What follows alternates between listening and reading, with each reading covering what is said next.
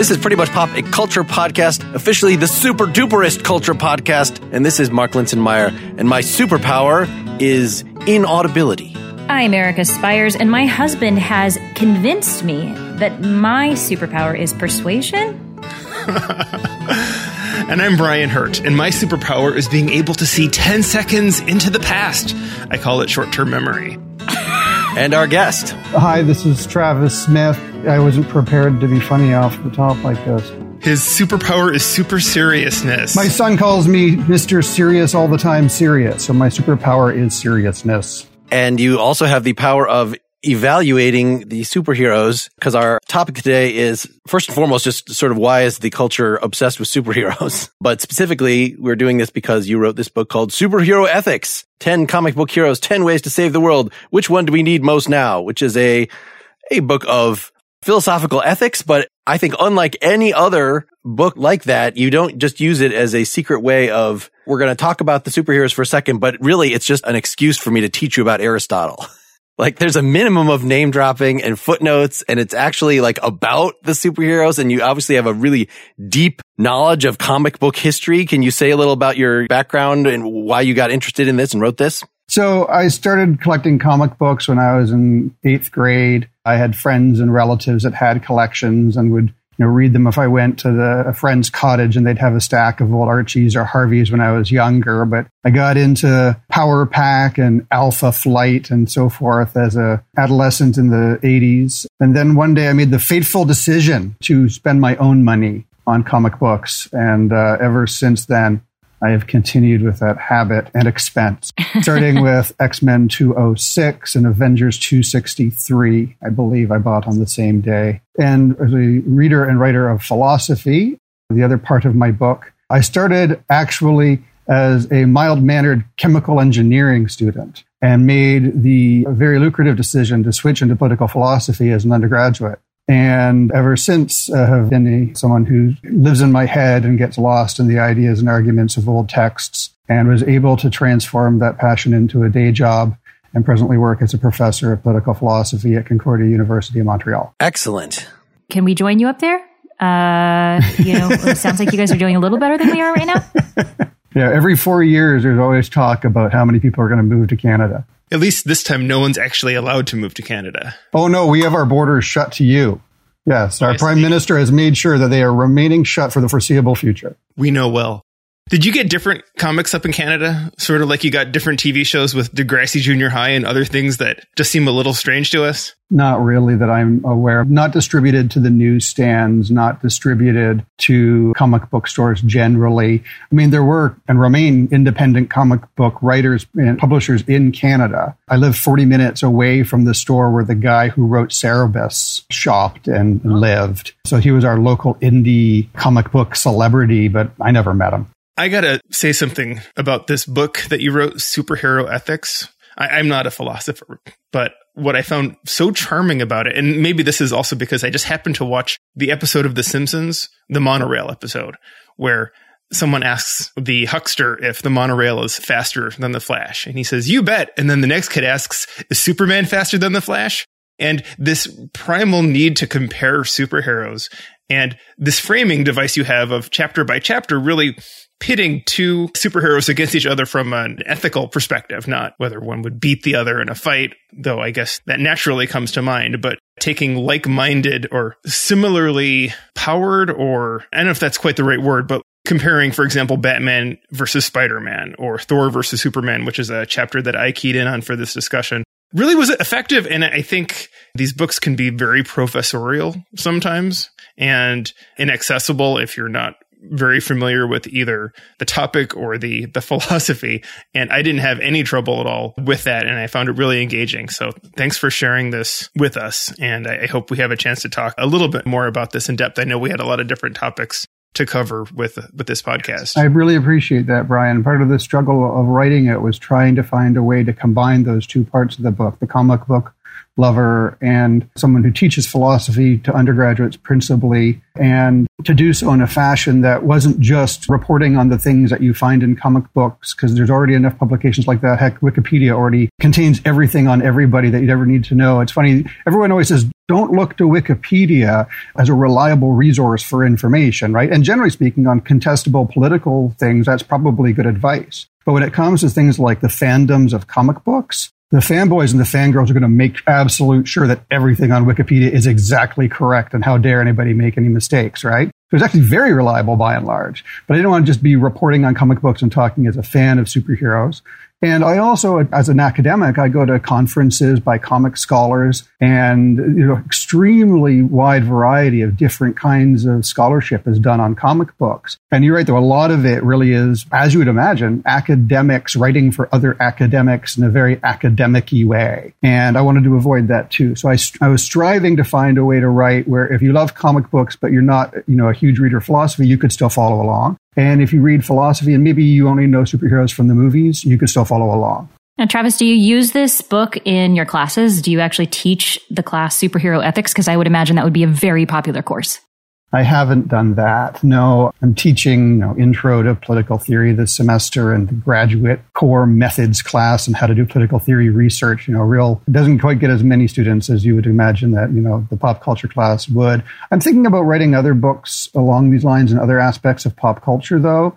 And so maybe down the road, I'll have enough material to, try to force my students to buy my own books, but I haven't been doing that this year. So there's a relation between I think often on this podcast, we're kind of interested in why is something popular? What is it about the thing that resonates? And your book addresses sort of a subsection of that you're concerned with what our deepest moral ideals are and should be, and how these various heroes do and fall short of meeting those. You recognize a pluralism. That's why there's this competition, that there are, if you think that, the problem with society is that the commons is defective and you have to go outside that, then Spider-Man might be your working outside the law. One of those guys might be more your style, as opposed to if you think that everybody needs to be roused to a common patriotic purpose, then Captain America. And you have no problem being just straight up opinionated in this book. I like that it's not just pretending to be, we're just analyzing academically. But what the book leaves out on purpose, as you say, that what was the most recently introduced one is that Wolverine from the 70s in the whole book. So everything is Green Lantern, Superman, Iron Man, things going back to the 60s, sometimes the 40s, very well established. And of course, you've got the deep comics knowledge, but also are drawing on the films, and most people are familiar with a lot of the films.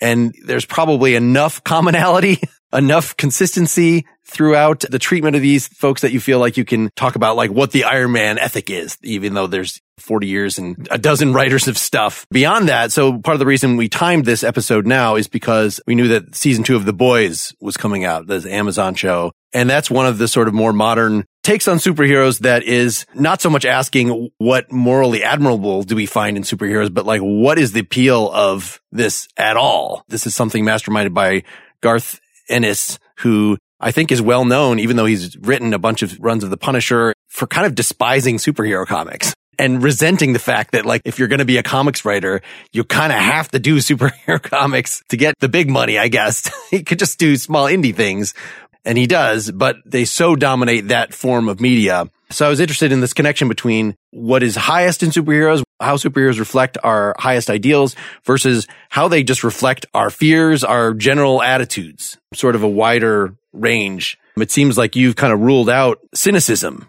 Is that an accurate starting point, that something like The Boys is starting with the premise that anybody that has that much power is probably going to be corrupt? At least it's going to be really likely. But that's certainly going against the mainstream grain of comics through the last 40 years.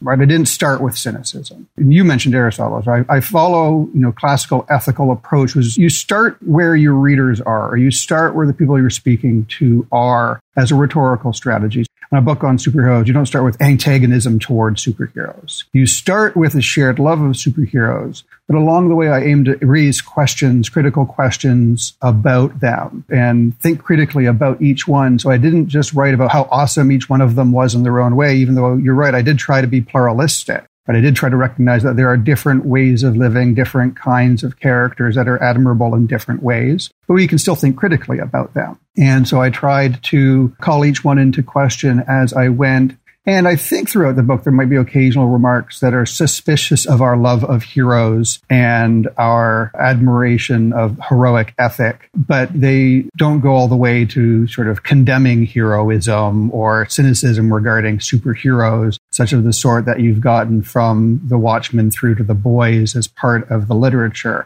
That would be a whole other book. So I think I make critical remarks along the way. You're right. I do focus on the most well-known, best well-established characters to make sure my book was as accessible to as many readers as possible. I didn't want to just write a book that depended on everybody having a catalog of 20,000 comic books in their collection or in their mind in order to follow along. I thought that would be a smaller audience, even though that would have been a book I could have written too. But I didn't want to do that.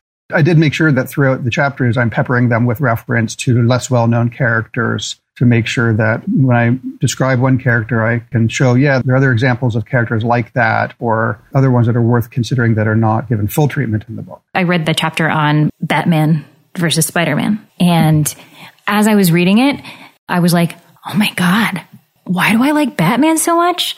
Why have I enjoyed him so much? You were very critical of him. And like you said, you weren't demonizing Batman by any means. I just realized some more things in the philosophy that I hadn't really attributed to Batman in the past. And maybe just because as a kid growing up, I didn't read the comics when I was younger. I just saw the movies and he just seemed so cool. And he's somebody we wanted to be like because he's rich and smart and resourceful. All of a sudden, you made me realize so much about his philosophy that is very dark. And really in that chapter made me realize how much I liked Spider-Man without having realized that before. That's interesting. Yeah, Batman does just automatically seem cooler and Spider-Man does automatically kind of seem cheesier. A certain degree of maturity is needed in order to say, you know what, I'm actually a lot more like Peter Parker than I am like Bruce Wayne.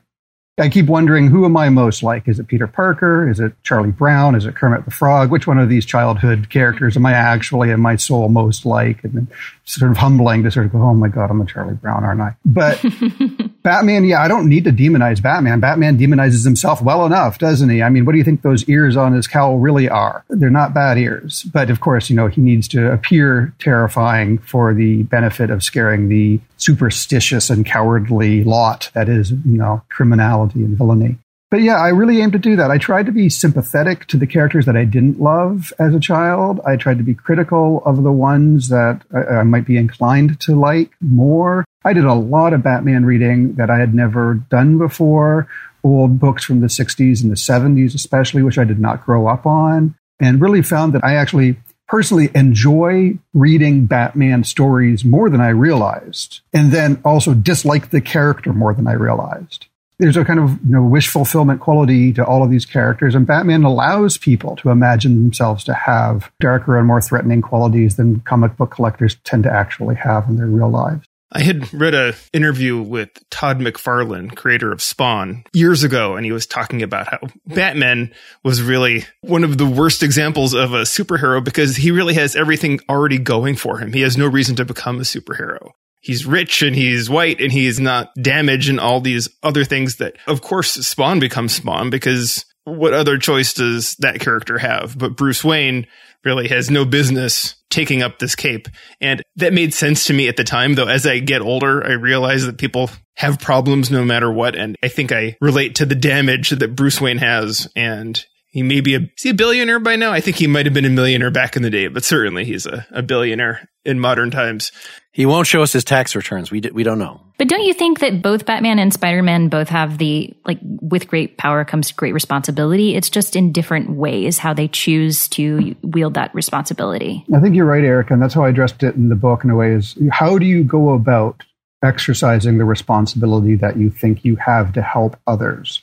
And in that chapter, I tried to say Spider-Man does it, to use sort of very crude political commonplace language. So Spider-Man does it from the ground up, from the neighborhood level to the community and beyond. And Batman aspires to seek sort of control from the top down. He presumes more or less to be the informal, unofficial ruler of Gotham City behind the scenes and thinks it's his personal responsibility to watch everybody and everything and to lurk and to sneak and to impose himself directly in order to crush injustice wherever it sprouts up, right? So it's a top-down approach to how do we help people, how do we save people? And so there is a way in which Batman does recognize what, Brian pointed out, his privilege, right? And like great heroes, he recognizes the question is, okay, what do I do with my privilege? And he thinks that what I do with my privilege is help everybody else in Gotham City and protect Gotham City.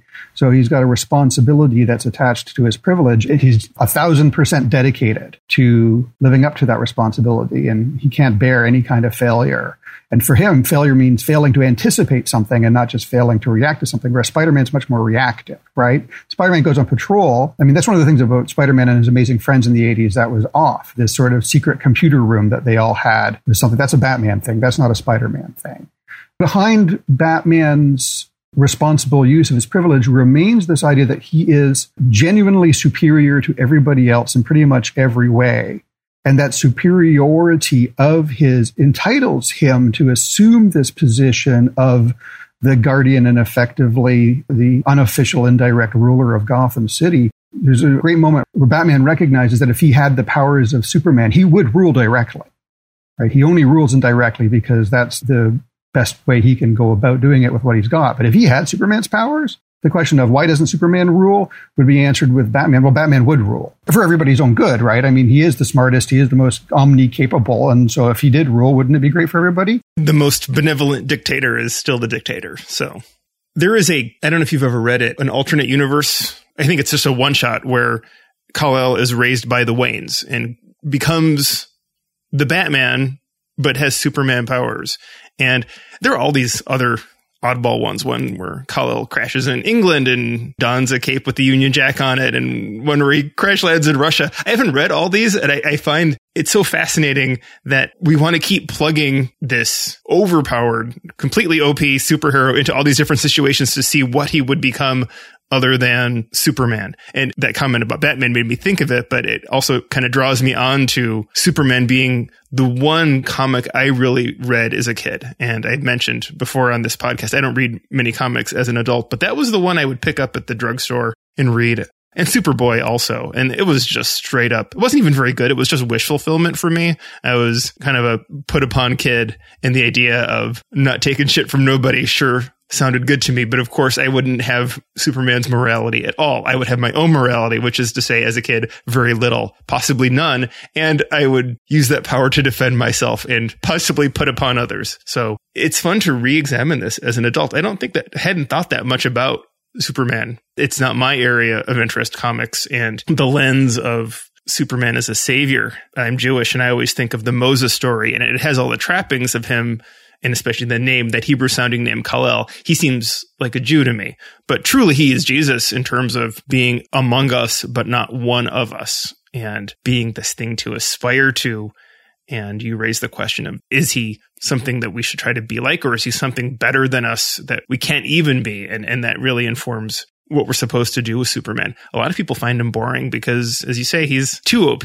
And yet somehow he manages to have enough dramatic tension in his stories. How does that even happen? Issue after issue, someone get enough of an upper hand on this guy. He must be a sap, or there just must be too much kryptonite out there. I don't know what it is. There is arguments among people about exactly this. And some people say, writing Superman stories has to be the most difficult thing because he's so hard to beat, right? Where's his weakness? But nevertheless, you're right. There's over 1,000 issues of Action Comics out there right now. So it's a challenge for writers, right? But you mentioned the Moses story. The best use of the Moses story in superhero-dom in the last few years was in the Logan movie. If you saw it in black and white, that's the best. Where he got to go down to Mexico, where the last remaining mutants are being held in captivity, and to liberate them and bring them to a promised land, which happens to be Canada. And Logan himself doesn't make it there. He dies with the insight of where he is, but doesn't get to cross the border back home to his true home again. The Moses story, the Jesus story are among the sort of archetypal stories that hero stories are going to be based on. Superhero stories are going to be based on. Superman, I enjoyed Superman growing up, but he wasn't one of my favorites. Superboy, I had a contempt for because I thought it was too immature. I've actually come to enjoy classic Superboy stories, especially Legion of Superhero stories. I've recently read the entire run of Legion through now, and I absolutely love the Legion, did not grow up on it. I thought it was, the stupid version of the future. And it's actually quite great to read those books. We are living in the stupid version of the future, just to clarify. I really liked in the chapter on Superman where coincidentally we just read the Theodicy for Partially Examined Life for my philosophy podcast. So talking about that Superman's real problem is that he can't be everywhere at once, is that there's always something going on. I don't know if he really has the hearing to hear what's happening in Europe, say from America, but it seems like there's no practical limit to his sensory powers. So if he were Batman, as you describe him, so obsessed with preventing everything bad from happening, then he would just be constantly on the go. But the fact that, look, it's just a storytelling problem that we have to have this dramatic, if he wasn't Clark Kent, if he wasn't spending time wooing his Lois Lane and writing stories of the Daily Planet, then we wouldn't identify with this guy. But every moment he's doing that, somebody is being murdered that he's not preventing. And so that should be really the real moral problem that, it's just like, why doesn't God prevent suffering in the universe? Because he basically has the powers of God.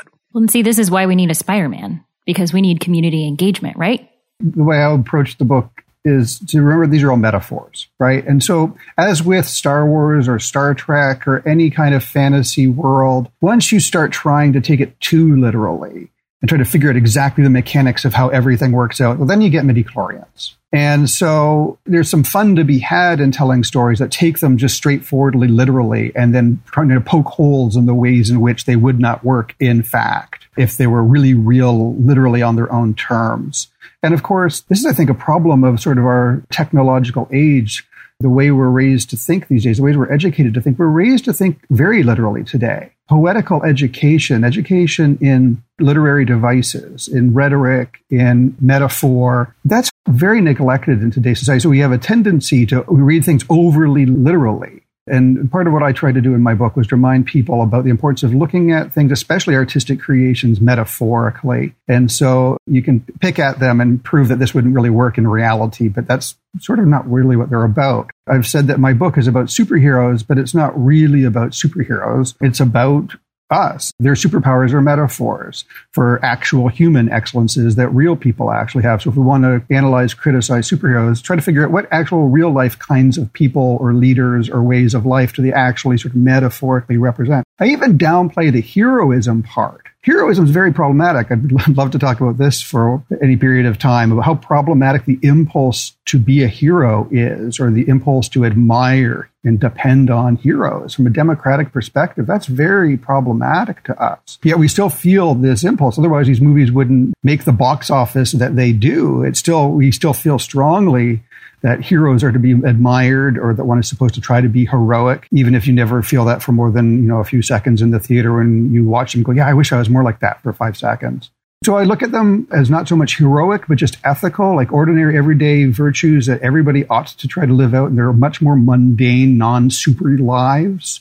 And that's how I try to treat the characters in my book, because as superheroes, there's something always very problematic about anyone calling themselves a hero, let alone the idea that someone would call themselves a superhero. That's insane. That's megalomaniacal or something, no matter how good you are. Travis, I wonder a little bit, and you've talked about the popularity of the movies. Is it the heroism that really people are drawn to, or is it just the badass spectacle of it all? I don't know the answer to that, and I ask that maybe to the group, but I feel like when we start seeing flawed heroes or people who behave in ways that are maybe heroic-like, but they maybe really aren't doing good things or just doing big things, we're still really drawn to it, and you can still have an audience for it. Also, when we try to have straight up heroic characters, sometimes that doesn't resonate. It doesn't seem like that's the thing that's drawing people into these movies. It's the big special effects, and it's the snappy writing and the eye candy and the blockbuster nature of them more than the superhero part of it, or the hero part of superhero. Yeah, in classical Greek literature, heroes were part of tragedies. And so they were always inherently flawed. And the stories usually resulted in the hero not quite achieving or accomplishing or acquiring the thing that they set out to get or do. You think that they could have and should have. It's not that it was impossible, but something tragic happens that makes it fall apart. And the characters where things work out well, the situations are extraordinary, fantastical, and it all turns out great. Those are called comedies, not tragedies. And in the classical sense, comic characters are usually people who don't deserve to succeed, but they do despite everything. And it's interesting that superheroes belong to comic books. because their stories tend to be comedy, because they do work out fantastically anyways. Superman is the character that always wins. The line is always that with Spider-Man, et cetera, they came along and started having more failings and didn't always succeed. And even when they got one victory, something else went wrong. To make, there's sort of a recognition that you need to have the tragic element, not just the comic element, to make these stories compelling and to make them familiar to us, and so that we can feel for them more or associate with them better. So I wonder about that connection between the tragic that you were just saying is a welcome addition to comic books and the realistic, which you were saying is sort of beside the point, that we should be reading these metaphorically. But those seem to go hand in hand, right? That the postmodern, what if superheroes are real? Like that was already Stan Lee's thing. Like that was the thing of Spider-Man having to worry about how to pay the bills. That was the big advantage of the Marvel approach over at least Superman. I don't know if if some of the other characters had similarly mundane or / realistic, in quotes, I'm saying, problems built in there. Yeah, it seems to be a slippery slope. And now our main version of Batman is this Christopher Nolan movies. Like my kids won't even watch the 1980s and 90s Batman movies, which already is this like gritty postmodern superhero. This idea of what the world would be like if there were superheroes, again, read metaphorically, all you have to say is, what would the world be like if there were people with extraordinary abilities, great minds, great talents? What would the world be like? Well, that's our world, right? There are people who, even if they don't shoot laser beams from their eyes to make people have their heads explode just by looking at them, there are still nevertheless all kinds of extraordinary abilities that people possess of mind and of character. And so, sort of a liberal democratic perspective, this is an interesting puzzle because we're all committed to the principle or the value of equality.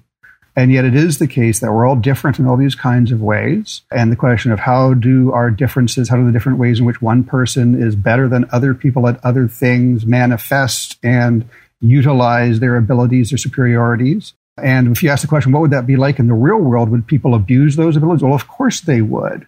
Would people present themselves as heroic while, of course, actually just, being self-serving and seeking glory? Of course they would. They do. But would it also be the case that there be some people that would be genuinely fighting for justice and making sacrifices and fulfilling their duty? Probably some. We could argue about what the ratios might be.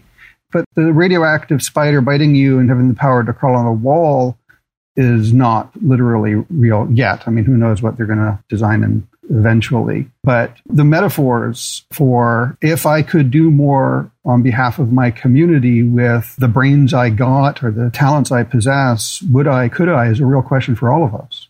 Well, I don't know how it works up in Canada, Travis, but here in America, money is power. And we have billionaires, and some use that money for good, in part, and we've seen great philanthropy.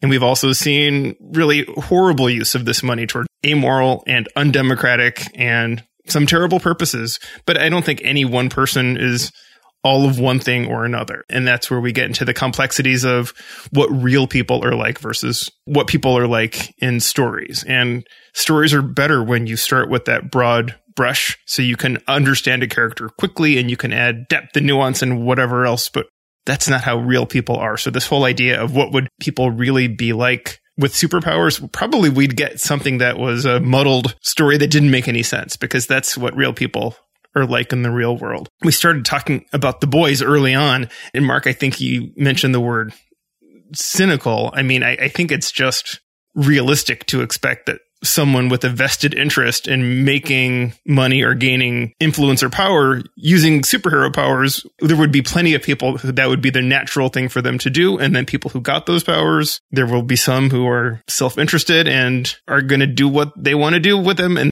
it's a pretty realistic TV show as far as I'm concerned. Completely plausible outcome of there being superpowers in our current corporate world that we live in. Yeah, I think the character of Homelander is especially interesting because the world sees him one way. The people who know him see him a completely different way. And the more that we start to get to know the character Homelander, even though he's maybe the most scary, evil superhero I've seen in a while, he really does seem to do things for what he truly believes is the greater good. Yes, he is self-serving, but it seems to me that he's more self-serving with a purpose of making the United States a better place in his mind. In a similar way where Batman is obsessed specifically with Gotham. And even in this second season, it goes more into that being nationalistic as opposed to making the world a better place. Although isn't there also just to complete the idea that if you had godlike powers, it would be difficult not to just grow maybe that's too strong.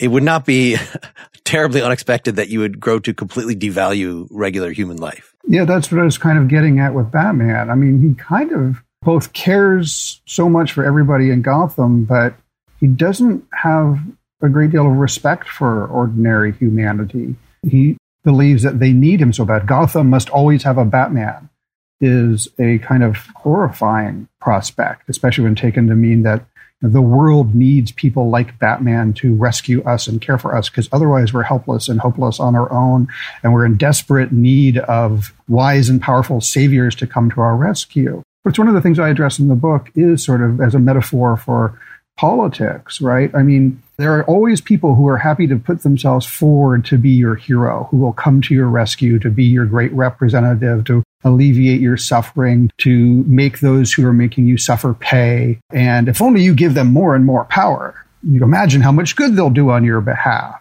right? They might hold rallies or something like that to get people on a frenzy worked up and an adoring crowd cheering for them, entrusting to them great authority to bring them what they take to be justice, which might well just be self-interested. So that's a real thing. There's always the case that one person's hero is another person's villain. And so when you look at what other people are propping up as their leaders and heroes and celebrating as the champions, right? That's the right word, the champions. There's always a suspicion. Well, are they really doing it because it's right? Are they really doing it because they're going to be a benefactor to those who are suffering and in need? Or are they just themselves exploiting a situation? And they might even, there's one of the worst things that happens, is that you might make the people that you pretend to assist and help worse off so that they need you more desperately still. That's a thing that happens. And so that's the danger, the problem of hero admiration. I mean, the idea of the heroic leader is tied to authoritarian theories in political philosophy. Usually the charismatic, heroic leader tends to be authoritarian. But at the same time, if you take seriously the idea that superheroes are metaphors for all of us, and not just the Batmans who would presume to rule Gotham, if only they could. And there are, of course, books like The Authority and things like that, where they followed up on the idea, what if the superheroes did directly take in charge? That, if we took it literally, really. Ever since The Watchmen, there have been a number of things in between that and The Boys that ask that question. But if you take it instead to be about, why can't we all be more heroic? Right? The part of us that is inclined to praise heroes and wish we were heroes is not the most rational part of us. It's the part that wants to protect, and it's the part that gets angry, and it's the part that gets indignant. And those voices in our heads aren't always the most rational ones, even if we're sure of our righteousness and our intentions and our cause. Just because you think you're the hero or could be the hero doesn't mean you're really the hero, right? Just because you think you've identified the villains and the monsters doesn't mean that you are correct in seeing them smashed. And so, the idea that everybody tries to become like a hero is also unsettling. Well, and being a hero just doesn't work in that populist sort of way, because you're only really a hero if others aren't. You can't be elevated to that place unless everyone is left sort of in their own needy place of needing a hero. I think that we all think in our minds that we'll be the hero and no one else will be. Stephen King talks about why The Stand was so appealing to people, because if he writes a story where 95% of the population disappears or is destroyed, every reader thinks they're in that 5% that makes it. I think we all want to put ourselves in the shoes, but it doesn't make a bit of sense, realistically, to do it that way. And there's a certain amount of selfishness that goes into wanting to being a hero, I think, or finding the appeal in that. You've made me think of this in a different way, that our heroism is tied to our reactions of like anger or justice. And those aren't always what was the most rational things.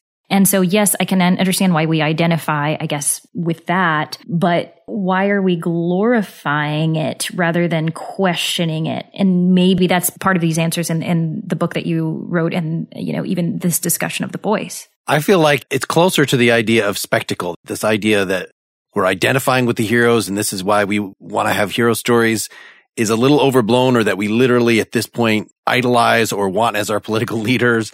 I think it's the sensationalism, and specifically it's the idea of magic, but done in an easily understandable, internally consistent, on a character basis way, and seeing how those interact. So in other words, yes, you can have something like Harry Potter that is very popular, but there's something elegant about, okay, this is the guy that can light himself on fire. That's the only thing he can do.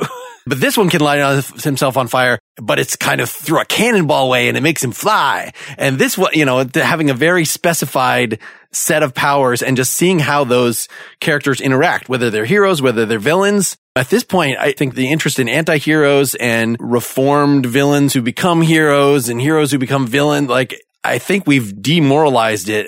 There's still obviously a very strong moral intuitions that go into what constitutes a satisfying ending, things like that. But in terms of actually making these characters embody some ideal, yeah, I feel like the trope has dialectically expanded, progressed beyond that point, so that now that it's, I don't know, maybe this is just my idiosyncratic intellectual appreciation of heroes. Then is it that we need to be cynics? Because that feels wrong too. I think that there's something inherent to the superhero story's appeal that says that it speaks to something. And keep in mind, these characters have their appeal around the world, among people whose culture is very different from ours or whose political regime is very different from ours. And yet these stories appeal to human beings as such. There's something about in us a realization that there are certain ways of life, and different superheroes with different power sets can represent different ways of life, not only different abilities, but different attitudes toward what you should be using those abilities for and how. And there's no one way that everybody automatically admires. And so there's a recognition that different people would admire different kinds of people using their abilities in different kinds of ways. So it's not surprising that there's this proliferation of different heroic types.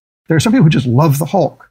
Some people just love the Hulk, right? And there are people who don't get the Hulk at all. I remembered I was going to return to say about Brian's point, sometimes these movies are just about the spectacle. Sometimes people just want to see a great big fight. I'm getting older. I fall asleep during a big fight now. There's 45 minutes of fighting at the end of the movie. I'll sleep through it. I'm a character and dialogue guy now. It has to have good characters, have to have good dialogue. Plot doesn't even matter so much to me anymore. Character study is what I like to see now. But I remember in college, one of my best friends, the world's biggest Alpha Flight fan, would always say, it's a guy's movie if there's explosions, and it's a chick movie if there's no explosions, except if there's one explosion, and then people just have their feelings about the explosion, then it's a chick movie. Forget the explosion, it's not a guy movie. And so there are people who just want to see big fights. I'm a professional wrestling fan. Professional wrestling is a kind of theater in which on any given show, you have to appeal to a dozen different audiences in the span of a few hours. Some people are just there to see people get hit with chairs and barbed wire bats. And there are other people there who are there to see characters tell stories. And so there's something about the superhero movies that, in the variety of them, that capture that. Some people just want to see Deadpool be snarky. And some people can't bear to watch Deadpool be snarky for 2 hours. I was sort of taking my, we enjoy simplistic characters. Don't make them 3D. Make them literally 2D. I think movies in general, and especially in an action movie where so much time is dedicated to the action, there's just not that much time to give the characters that much depth. And we want to understand really quickly who we are rooting for and how. And movie makers are really talented at doing that. And we don't need a lot of information to understand what's going on, right? We know that Darth Vader is the supervillain before he opens his mouth. And that's through partly visual cues, and it's also through leaning on tropes, and I'm totally fine with it. And again, I apologize, I'm going back more to the movies than to the comics themselves, which I know is more the basis of your book, Travis, but it tends to be oddly more visual just because there's so much writing in those comic books and all the little boxes and the bubbles, and I feel like there's too much information being dumped on us sometimes, or this exposition that goes on in comic books, that I appreciate something more like with 300, where there's less of that going on and I can just enjoy visually what's happening. But I think I generally enjoy the visual aspects of comic books more than the writing.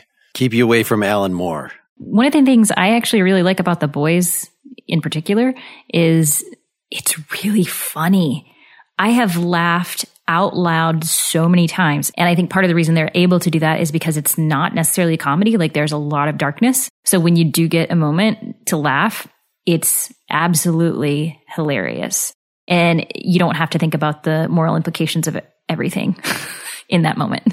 Erica, don't you find that it's just gallows humor? You're laughing at it because it's like, boy, that sure is a dark world they're living in, kind of like ours. I felt a little bad. I had proposed this as a scheduling thing that we include the boys, and I thought the whole season 2 would be dropped. But as I was reading more of Travis's book, I'm like, he's not going to like this show. Do you have a quick take on the show? I've enjoyed the show a lot more than I expected. I'm not a Garth Ennis guy. I tried reading Preacher, didn't really love it. I've read some of his Punisher. Different writers speak to different people. So, you latch onto the creators you like. And I still try to make sure that I appreciate why other people like different writers, even if they're not my favorite, especially to do any kind of analysis like I try to do in my book. You have to try to go outside of what do I like best? Who do I root for? That's the thing you got to put in check and question and interrogate rather than just run with. Otherwise, you're just 3 cheers, rah, the things you happen to like. And then you're like Beavis and Butthead saying, I like things that are cool and I hate things that suck. But I've enjoyed the show more than I thought. I like that it is raising these questions about why do we admire heroes and should we admire heroes and what's really going on behind the scenes among the people who presume to be our heroes or our leaders, especially in the technological age. And the ability to manipulate appearances, and with fixers and managers who know how to smooth things over in PR departments, and the deep suspicion that the people who present themselves as the people we should trust with great power and great authority aren't necessarily admirable, praiseworthy, trustworthy as we wish they were. I don't know if that's skepticism. That's a kind of prudential attitude that in mass society today, where the stakes are so high and the amount of power that's to be won in the real world, forget superpowers, just the amount of power that exists and money to be won when the stakes are so high, to have any expectation that anybody is squeaky clean and that they're just the good guys would be naive. I really liked the premise. I'm looking now that the comic started as far ago as 2006, and I don't think I read it that far after that, 2010 at the latest. So I don't have very clearly in mind like where it diverges and how much it diverges from the TV show.